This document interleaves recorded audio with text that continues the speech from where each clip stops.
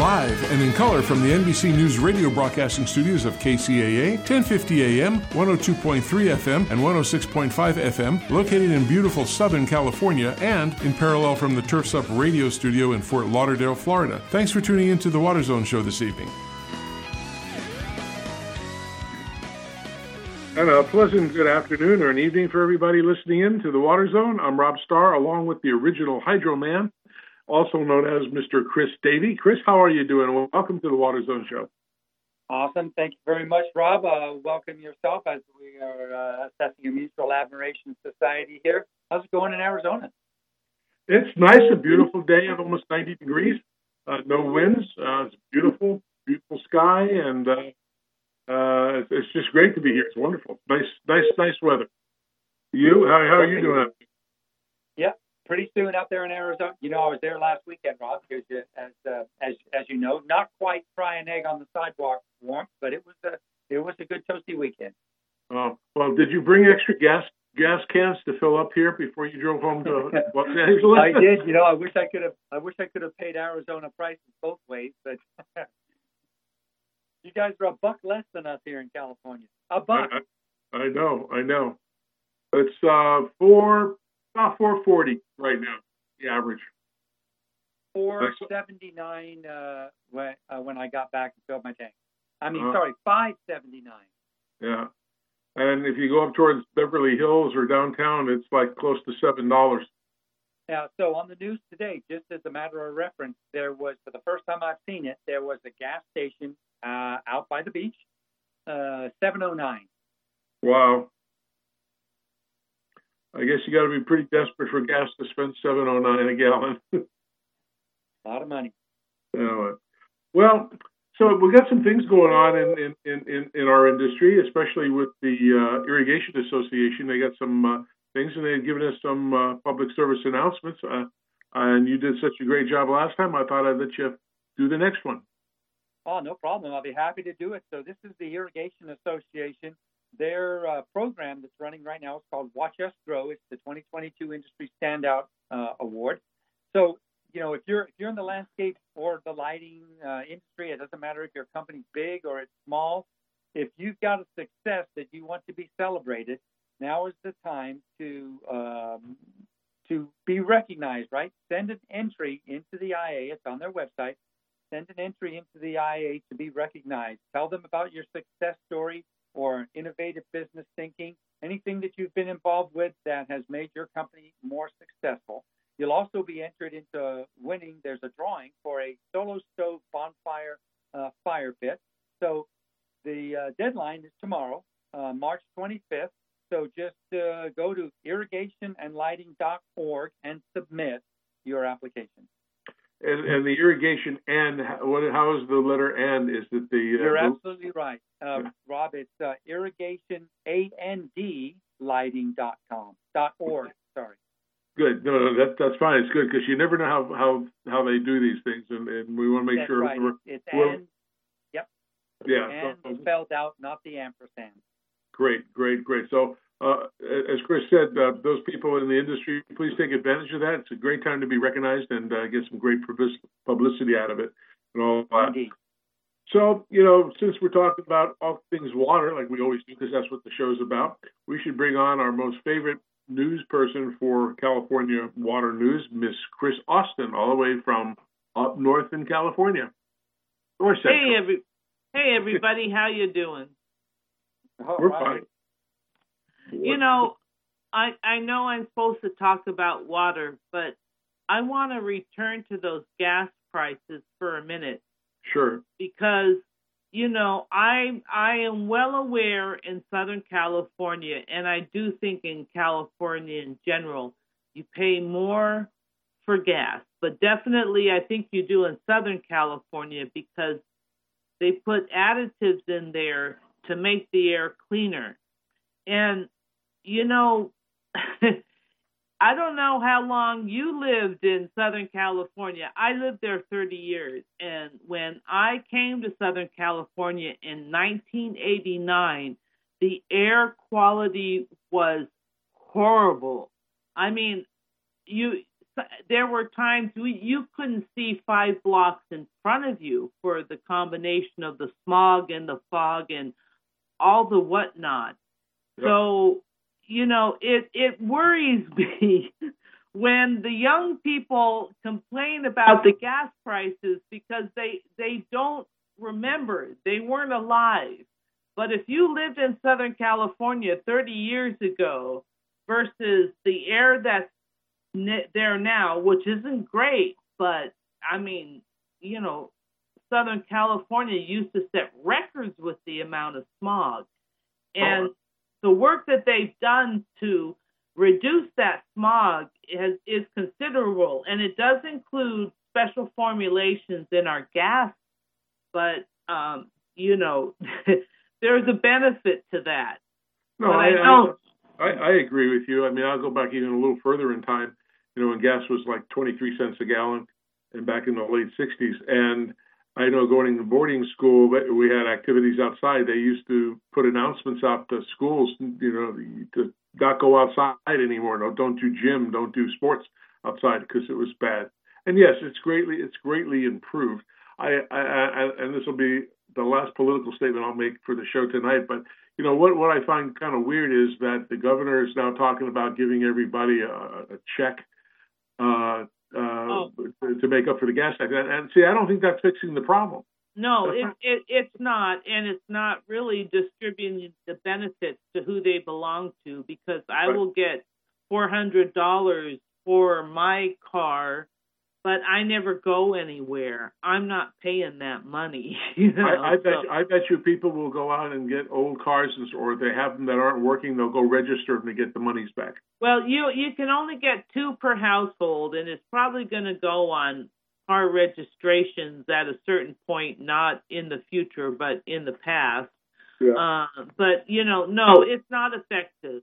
It definitely is. Along with that, I should also point out he's providing funding to make public transit free for everybody to sort of try and even out the benefit. But no, I don't think it's the accurate way to go about it. No. I can't tell you what it is, but I'm like, great, I'm getting $400, and that's pretty much income to me because I hardly drive anywhere. Well, I think just taking that money that way, instead of just eliminating the gas tax for a couple months, the state gas tax would be very, very helpful. But anyway, that's all I got to say on that subject tonight. Yeah, so let's move on to water, and I'm going to start out by saying that I think that the people in the state, the officials in the state, are trying to get out. They've held various press conferences all over the state, trying to get the message out that we need to be conservative of water. We have a real problem on our hands. Our reservoirs are low, our snowpack is skimpy, and we really need, for those who want to say, well, just take it from the farmers, the thing is the farmers aren't getting any water this year either. So there's not another place it can come from. We really need people to, wake up to this problem and pay attention. But the statistics are showing that it's kind of going the other way. People are using more water, not less water. I know there's a lot of things going on these days, a lot of stories in the headlines, but this one is really mission critical for everyone in California to pay attention to, and I'm just not sure that message is getting out. Well, you look at the Shasta and all the other dams. You look at Mono Lake at the low levels that they're seeing. They're even starting to talk about should they institute ethics for groundwater storage, things of that sort. Because there's positives and negatives things of what lands and farms do, and they're worried about development and putting in, cement and impervious pavers and things of that sort. So yeah, there's a lot of issues that are on the table today about that. And you're right, you don't hear a lot about it, but I think the world news is sort of taking over what's happening. That's the majority of the news these days. Yeah, and it's just hard to to compete, I guess, with all the other very important stories that are going on, these days. So, we'll see where this goes, but hydrology speaking, it's not looking good for us here, and we really need to be paying more attention to these issues. Agreed. When do you think somebody's going to pull the plug and demand more, a certain percentage to conserve? Well, the hard part is that the Newsom administration has been trying to encourage people to conserve 15%, but an across the board cut to water for every water agency in the state just doesn't really. I mean, on the top it sounds like it makes sense, but when you start digging into the details, it doesn't. What about the water agencies that have prepared for this and that have water in storage, or perhaps they've been managing their groundwater basins adequately all the time, and they're not really having a problem at this point? It's and you could then you would also be saying to people, such as myself that live in Chico, that are on groundwater in Chico, that's not, while groundwater recharge is definitely affected by precipitation, that doesn't necessarily affect the amount in the aquifer. There's a lot of factors that go into that. So, it's one thing to say those people who are dependent on surface water have to conserve a certain amount, but it's just very uneven how it could possibly be implemented around the state. This was a big problem in the 2014 drought, and it resulted in a lot of litigation. Yep. As to whether the state water board had the authority to mandate this. Yep. So, and I'm not sure how it's going to play out now. The state water board has been very active in trying to, regulate the rivers, like the Russian River and other rivers here. And they've established emergency regulations and gone through several processes. They're really trying to do things differently than they did in the last drought. Yeah. A lot of the water agencies achieved mostly the 25%. And yes, there were lots of lawsuits, like in the city of Riverside Public Utilities and San Diego. There was lots of lawsuits because those districts managed their water really well. But now, when you look at the recharging of water, if you take farms that get rid of the crops that take a lot of water, go to low use water, well, they're not going to bury a lot of water. Is going to go seep it into the ground. That's not going to happen. And and we're one of the largest or the largest producer of agriculture for produce in the country. And well, I know it's about 40%.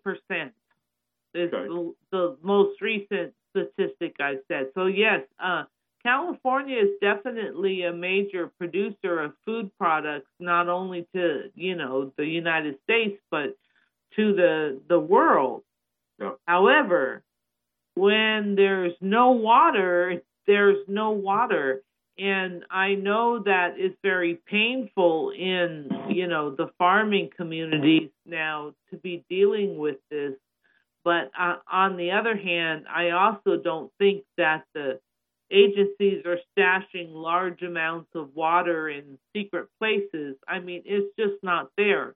there's a certain amount of water that they have to release down the rivers, not only to keep the species alive, the fish in the river alive, but also it's needed in the delta to keep the salt water out of the delta because the delta is connected to the bay and the ocean. So you just can't turn off the rivers and preserve everything in them. Water is going to have to flow out of them. And, this it's a really tough time to be a farmer right now, because normally they would turn to groundwater, but now we have groundwater management, so they can't hit their groundwater as hard. It's a very serious situation, and it's going to be hard on all of us. I'm sure it's going to result in higher food prices, but the water just is not there. And, maybe one of our listeners out there can summon the unicorns that pour water from their horns to fill our reservoirs. We've been looking for those unicorns for decades, and they're not here. So, other sparing the unicorns, we're in for some really, really tough times. What would, with the people that what do you think the state's going to do going forward if it continues for another year, at least a year? Well, they're trying. Part of the hard part about deciding how much water to release out of the reservoirs this year, it's also a bit of, how much water do we leave in the reservoirs if next year is dry? We have to think about this, or the state and the feds have to think about this. So, I'm not exactly sure where we're going. The state has pretty much said it's going to be health and safety needs only, enough water to the communities that need it so they can, they have drinking water and they can suppress fires and all that. But, it's tough time. And kind of getting in the middle of all this is climate change. We're seeing a lot of impacts right now, impacts that, a few years ago were projected to occur in 2030 or 2040, and here it is, they're happening now. And it has messed up the forecasting that the Department of Water Resources and other agencies do, because they're kind of relying on models that are looking at historical data, but we're having conditions that are outliers. They're not even things that were even perceived as being possible to happen. When you build the model, you try and figure out, this is the worst, the driest case we could have, and this is the wettest case we could have, and we're getting events that are outside those boundaries, and so that's a real challenge for. And we're talking about government agencies which are not exactly known for being nimble, But I will say that the Department of Water Resources is putting funding in to kind of trying to figure out the answer, but the answer isn't coming fast. So, Mr. Davey, you have any thoughts on what our state should do, California should do? I do. I can attribute to a more local scenario for you, though, here, because this very conversation and the thoughts and the things that Chris just mentioned are hitting close to home for me. Right here along the southern-facing slope of the San Gabriel Mountains, where I live in the foothill communities, the digital version of the newspaper today had a headline in it that says, "Hey, we're looking retro 6 years back to 2016." When where the communities here along the foothills are looking at reinstituting the measures that they had in the original drought. It didn't say anything about how it was going to be managed, but it's mostly outdoor watering, and it's going to go back to how many days per week you can water depending on your street address. And of course, reminders and PSAs about, hey, make sure that you're careful when you're washing your cars and using hoses with shutoffs, and don't wash your sidewalks and buildings and patios and stuff like that. So I'm not sure how that's going to happen, when it's going to happen, but the foothill communities here are going to vote on it in the April meeting. Well, yeah, it's going to be tough. I mean, and how they, the thing I think is going to be hard for them to really manage it, in the sense that some people will use the water they want to use, and yes, they'll probably get fined for it. But people that have the money, like up in Beverly Hills or some affluent areas, I visited there with Debbie Fagoni a couple of years ago, who we had on our show, and there's people with multiple pools on site. We went to one house and it had seven swimming pools. 7. I couldn't believe it. It was like a hotel, but it was a single house. But and the gentleman that owned it said, I can afford to pay for the water, so I don't care what it is. So do you think they'll ever get to a position where a water agency will basically shut off the water or reduce the flow to that house? Well, yeah. I'll jump in here and I'll say that, there is a section in the California state constitution that says that your water use must be reasonable. And I think in the middle of a drought, having 7 swimming pools at one house would probably test. So I think there, theoretically, there could be, some kind of legal action that comes to bear on that. Yeah. Although I would say it's not likely to happen, until somebody, until things get tough in Beverly Hills. Yeah, I agree. That's one of the unevenness parts about our society, is those that want to waste can afford to pay for that waste, and therefore they waste, while others who can't afford it kind of suffer. Absolutely. Yeah, and you've got the pundits also, looking at the other side of the coin here, Chris. You've got the pundits who are saying, hey, another drought, right? Maybe that's going to help urge the legislature to do something to require completion of these long delayed, water infrastructure plans and water quality issues and all that kind of stuff. What do you think about that? I mean, is that, that's, I hate to call it a bright side, but that's one of the things the proponents are pointing out. Well, yeah, and I think, in a lot of ways, there's a lot of processes here in California that are kind of wrapping around. One of those is back in Governor Jerry Brown's day, he passed a law called, Conservation is a California Way of Life, which instituted, sort of boundaries for water use in urban areas and, what they call commercial, industrial, and I don't know, whatever, CII, figure large landscapes like at colleges and, maybe large areas where people gather. And they instituted, some rules for conservation for those areas.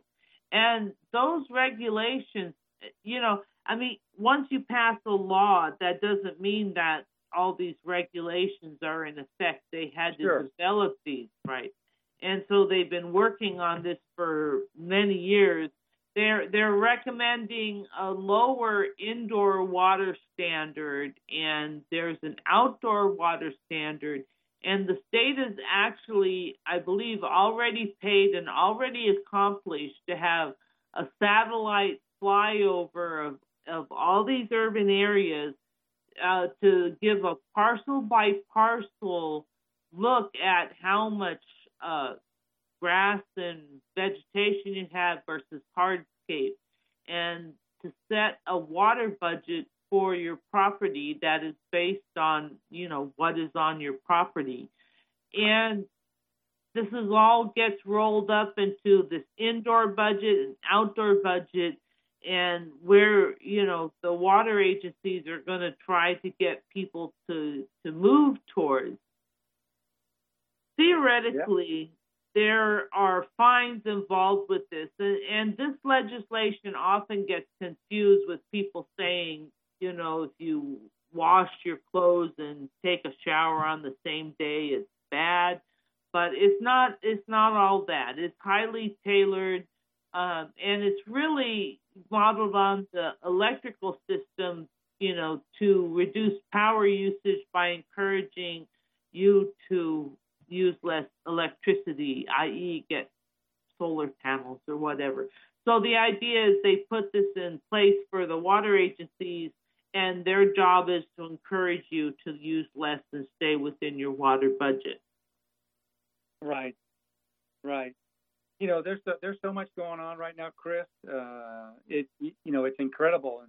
And I read the stuff on your website, spectacular website, by the way, and all the stuff that's going on there. Just keeping up with this stuff. I mean, how do you do it, Chris, every day? It's got to be a challenge. Oh, it's a lot of work. I'll tell you that. But I really enjoy what I do. Yeah. I get all the stuff that's going on. I love the stories, especially, today you had one about, returning to wild, unrestricted waterways. I don't know if you read that one, but absolutely great article. Yeah, and there's a lot of great ideas out there, and we'll see where it all goes. We will indeed. All right, so. Chris, anything else particular that you want to bring up this week before we cut? We got a bit of a shorter segment. We can go a minute, but did we miss anything? I'm gonna say no. I'm looking at the clock and I'm thinking I should have been done by now. So. Yep, you are indeed. You're absolutely right, Chris. Well, as always, great having you on the show. This week, welcome for our listeners, by the way. Go to mavensnotebook.com, contribute, become a sponsor, become a listener, sign up for the daily emails that come out.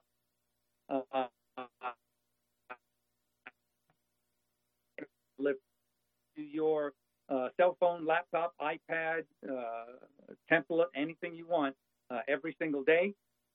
Chris Austin, thanks again for being on the show this week, and we'll talk to you next week.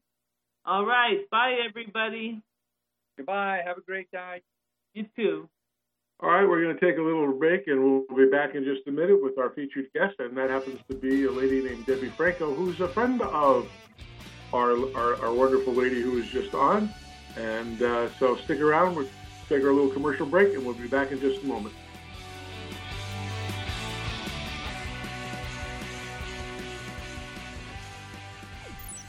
This is 1050 AM KCAA Loma Linda and 106.5 FM Yucaipa.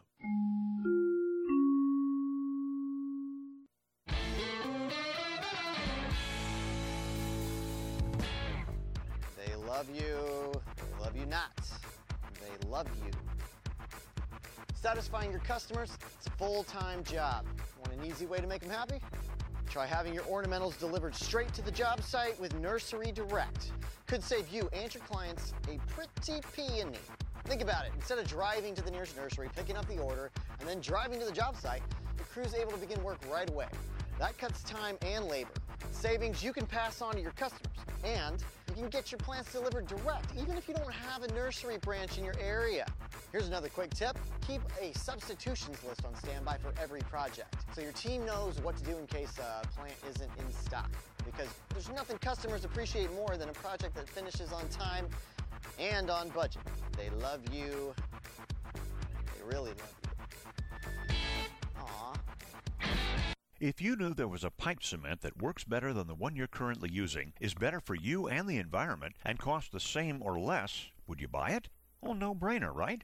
Weldon, the trusted leader in solvent cements for over 60 years, is pleased to introduce a new line of solvent cements that does all that. Introducing the Eco Series line of solvent cements for PVC piping systems. Not only does it work great and set fast, it also has 30% lower solvent emissions and less smelly fumes, a better workplace environment when you're installing pipes. But don't just take our word for it. EcoSeries products are the only solvent cements that are Green Seal certified for environmental innovation for effective performance, improved working conditions, and for use with potable water. Now available in a medium-bodied fast-setting blue formula, 905 Eco, and a regular-bodied fast-setting clear formula, 900 Eco. Pick up a can today from your local distributor and see, smell, and feel the difference, just like Joe Sweat, president of Sunrise Irrigation, did. He said, after using Weldon's 905 Eco, we immediately noticed the application was smooth and there was noticeably less odor than other blue solvent cements on the market. The guys love it. To learn more about Eco solvent cements from Weldon, visit the website at www.weldon.com or call the technical service hotline at 877-477-8327. That's 877-477-8327. Miss your favorite show? Download the podcast at kcaaradio.com.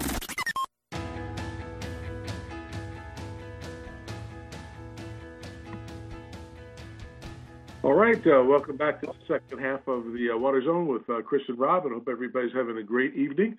And we do thank our past guest who comes on every single week, Miss Chris Austin, and she does give the best water updates that we can find, and she's the one in the know. As I've always said before, you go to www.mavensnotebook.com, become a subscriber. You can become a sponsor if you like, and you get all the water news every single day on your PC first thing in the morning. So it's a great source. So I'm going to let Mr. Davey introduce our featured guest for the evening. Chris? Mr. Starr, thank you very much. You are an amazing co-host and colleague, and I appreciate that as always. But listen, guys, we've got a really great guest for you tonight. Her name is Debbie Franco, and she's the managing director of Water Solutions Network. So this network provides an intensive cohort-based learning experience, which is designed to expand and diversify the community of water leaders in our various industry segments. Now, the network does this by crossing boundaries, connecting resources, choosing bold actions all the time while collaborating toward an equitable and sustainable land and water stewardship. So a little history about Debbie. Before she joined Water Solutions Network, Debbie spent 10 years in the California Governor's Office of Planning and Research, ultimately serving as the senior advisor on water and rural affairs. And in that role, she was known for her commitment to collaboration across agencies, between agencies, and between stakeholders. Debbie served on Governor Brown's drought task force, too, as a local drought liaison, focusing on local government, of course, and on local agency assistance and household water supply shortages. Rob, can you add more? Oh, absolutely. This lady comes fully armed with credentials. She also served on the Forest Management Task Force that spanned the Brown and Newsom administrations, leading the Rural Economic Development Steering Committee and Wood Utilization Work Group. Debbie participated in and contributed to the development of California's historic Sustainable Groundwater Management Act. Debbie also sits on the board of directors for the California Water Data Consortium and the Advisory Council for the Public Policy Institute of California's Water Policy Center. She was the inaugural recipient of the Debbie Davis Graduate Student Award, a recognition named in her honor, and that's her maiden name, and still awarded by UC Irvine Associate graduate students. She also received the Planning and Conservation League's Environmental Justice Advocate of the Year Award in 2010. And Debbie holds a Bachelor of Arts degree from UC Davis and a Master's of Arts degree in Social Ecology from UC Irvine. I think she's well suited for everything she does in the world of water. So, Debbie, welcome to the show. Well, thank you so much. And gosh, that was a lot. Well, you're an incredible person. We appreciate that. We only want people that are notable on our show, and you're one of those people. Well, I'm glad to be here. Great. So one of the things that we always start the show with new guests is get a little bit more. What got you involved in the water industry? What made you choose that career that you really wanted to splash right in? Well, it actually kind of chose me. I wasn't really looking for a job in water. I really wanted to do something in the social justice world, and I was looking for a job during an economic downturn, so I kind of felt like I had to take anything I could get. And the Environmental Justice Coalition for Water, they snatched me up, and I have to say, in retrospect, I've been so grateful, because I feel like water is such a connecting element for everything. And it certainly is the foundation for life. So I'm grateful to work in this sector. So I got sort of sucked in, and I haven't looked back. Well, it's a pretty fluid industry. It surely is. I'll keep my day job. I'm not a comedian. You're on a roll, Rob. I tell you, the splash reference was great at the beginning here, and now flu. Oh my goodness, what's next? Well, you're up, Chris. So. Well, I'll tell you, Debbie, welcome to the show for sure. Let's start by let's dig right into Water Solutions Network, all right? For our listeners, can you give them the quintessential 30,000 view, and kind of what does the Water Solutions Network do? When was it established? And we'll start there. Sure. So the Water Solutions Network was originally imagined by the S.D. Bechtel Jr. Foundation, who were getting to the end of their they were spending down their endowment and trying to figure out where had they left gaps. And one of the gaps they identified was the importance of relationships in getting anything done. And so that's sort of the birth of the idea for the network. And they generously funded 5 cohorts. We're actually just about to launch our 5th cohort. So we've been around for a little more than 5 years. And the idea is that we bring a cohort of folks together each year, and we build their capacity, and we build their relationships among each other. We work with them to develop systems thinking skills and frankly to have fun, because the best way to build a relationship with somebody is to have fun with them. And the idea is that these folks become a network of people around the state. We're up to 125 network members now who are poised to take bold action to achieve sustainable and equitable land and water stewardship in the state. And as I understand it, you still have a Bechtel Foundation member on the advisory council. Is that true? We certainly do. We have Allison Harvey Turner, who's now at the Water Foundation. She's part of our advisory council, and also Joya Banerjee, who both of them came over from, or not, didn't come over. They've been on our advisory council even back to when they were at S.D. Bechtel Jr. Foundation. I'm curious to know what made you pick the terminology cohort in there, or an interesting word that you don't see that often, but descriptive enough. Yeah, I mean, I think cohort really reflects on the idea that a cohort is a group that you're sort of building, and so we wanted, I think at some point the idea was to call it a fellows program, but we really wanted it to be clear that we were trying to build relationships within the group. So that's why cohort fits. Well, I know for a fact you have several astute members like Celeste Cantu, Felicia Marcus, AJ Karamura. They've been on our show as well in the past. But you have a bunch of real notable and powerful people on your advisory committee. And how does that help driving?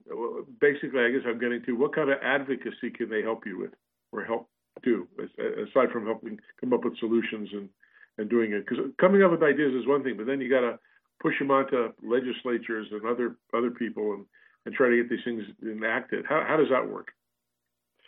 Well, so they actually advise us on the programming for the network.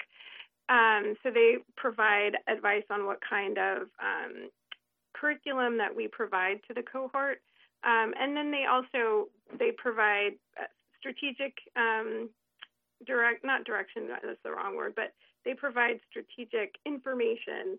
Really, we see the actors in the network as the folks who are going through the cohort experience. So our advisory council, those are our wise advisors.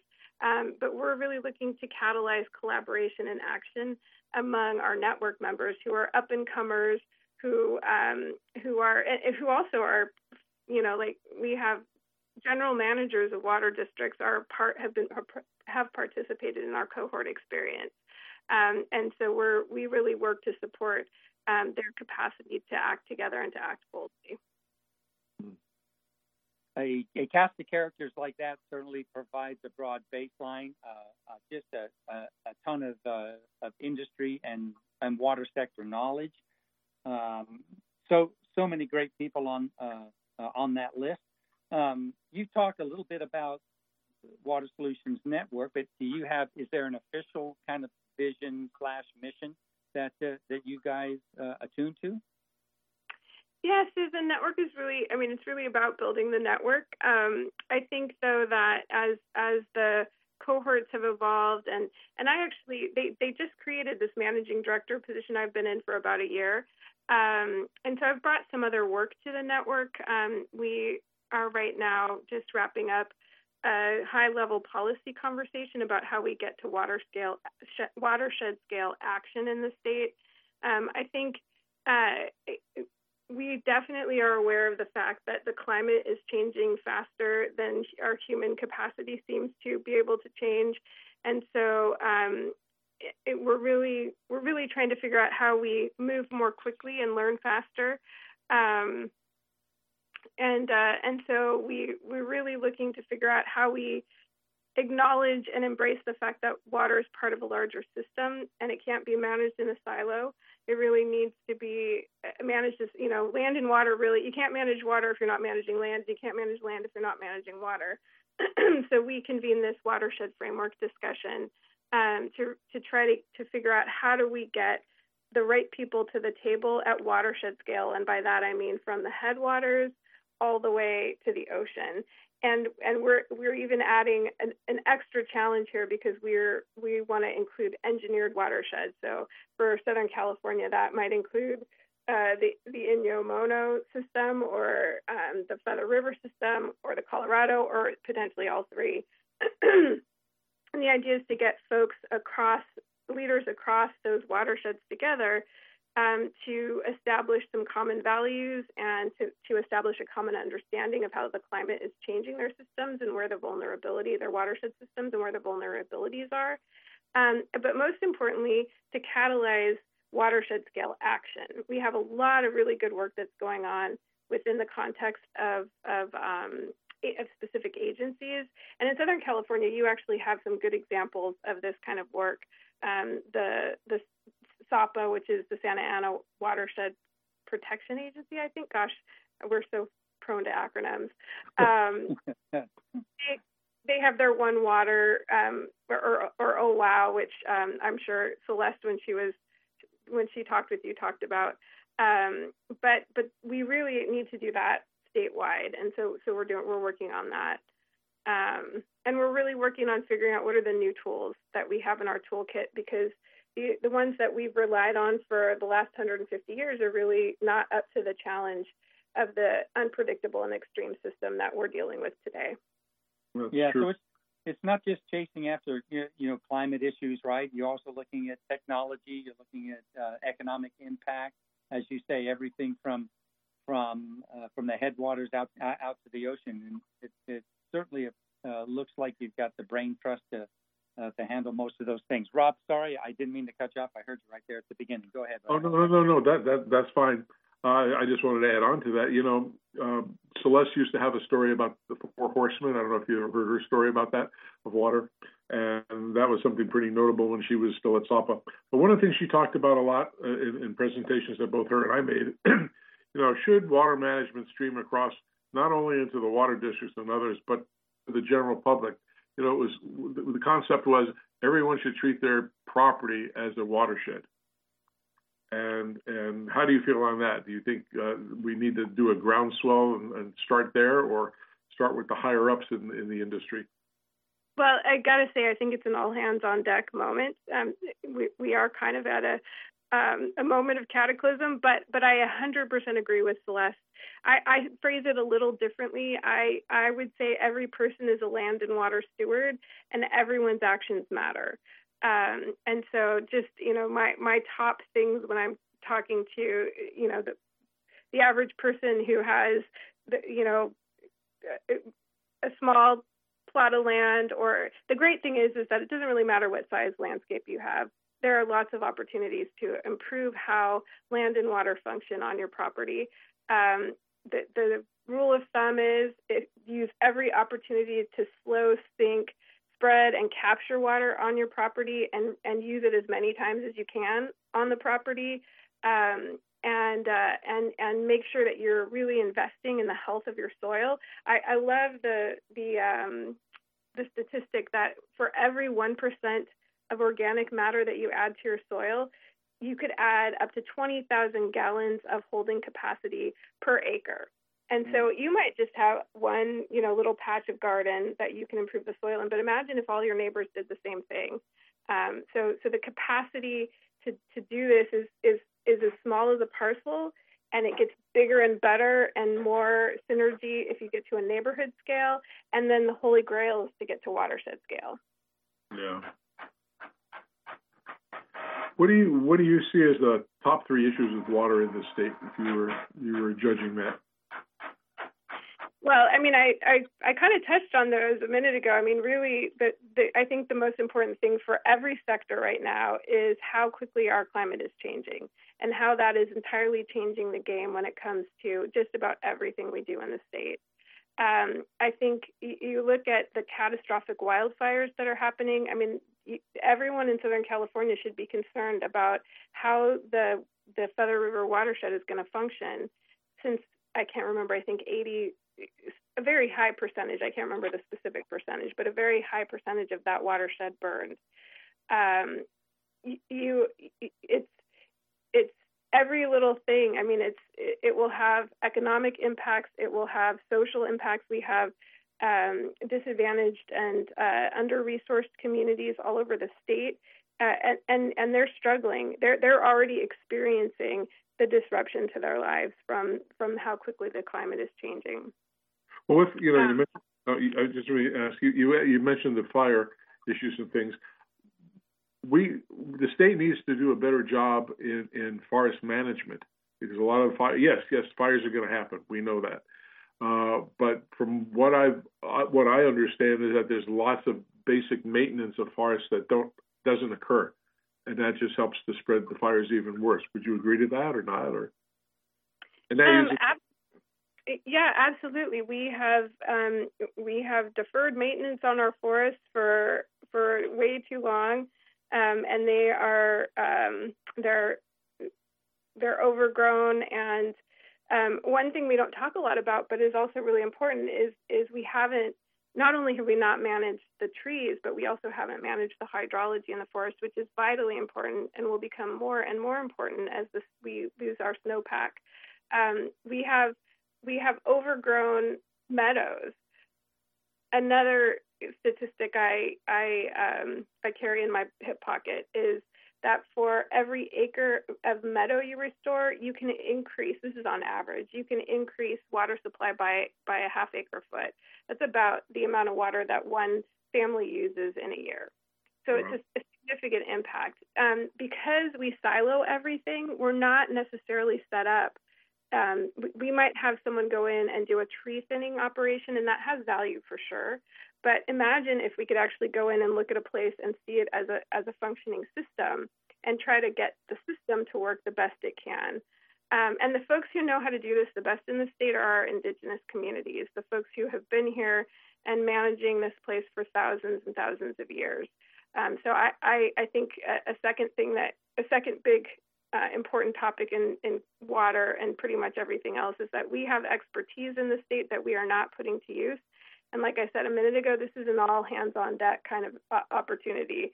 And so we need to find the people. We have loggers who are out in the forest and who know the forest better than some folks sitting at their desk who have power over the forest. And so we need to build the relationships that allow us to build the trust, to be able to trust the boots on the ground, to do things, and they're gonna mess up. I mean, this is the thing too. We have a very low threshold for failure in American culture. We have to accept that to learn as quickly as we need to learn, we're going to make mistakes. We should have bumpers on that. Like, we don't want to, there are some things we don't want to leave a community without water. We don't want to make a species go extinct. But within those bumpers, we have to accept that we're going to try things that are not going to work. We need to learn quickly, and then we need to try the next thing. I totally agree. That's a great philosophy. I totally agree. We just got to spur the people in the state to think that way more, and again, try things. You got to try things.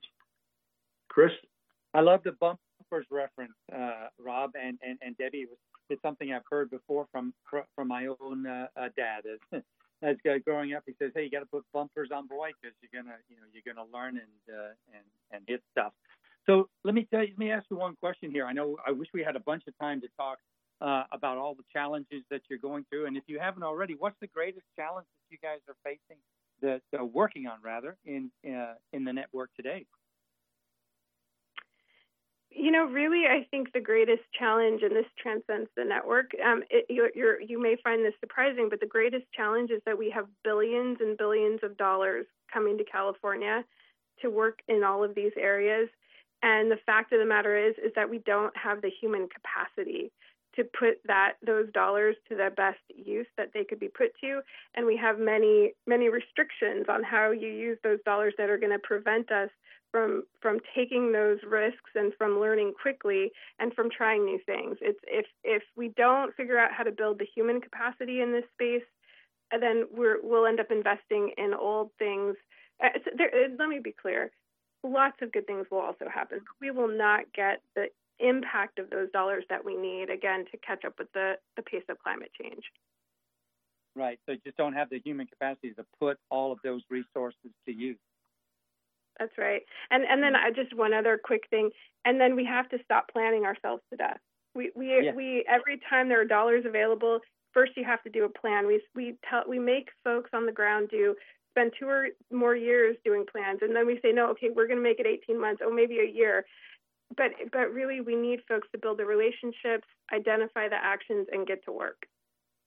Right. In this industry, we're kind of going through what's called a gray wave. We see a lot of the people with a lot of experience, like a lot of people on your organization. They've had their great careers and stuff. They're getting a little bit older. They want to kind of relax a little bit and retire.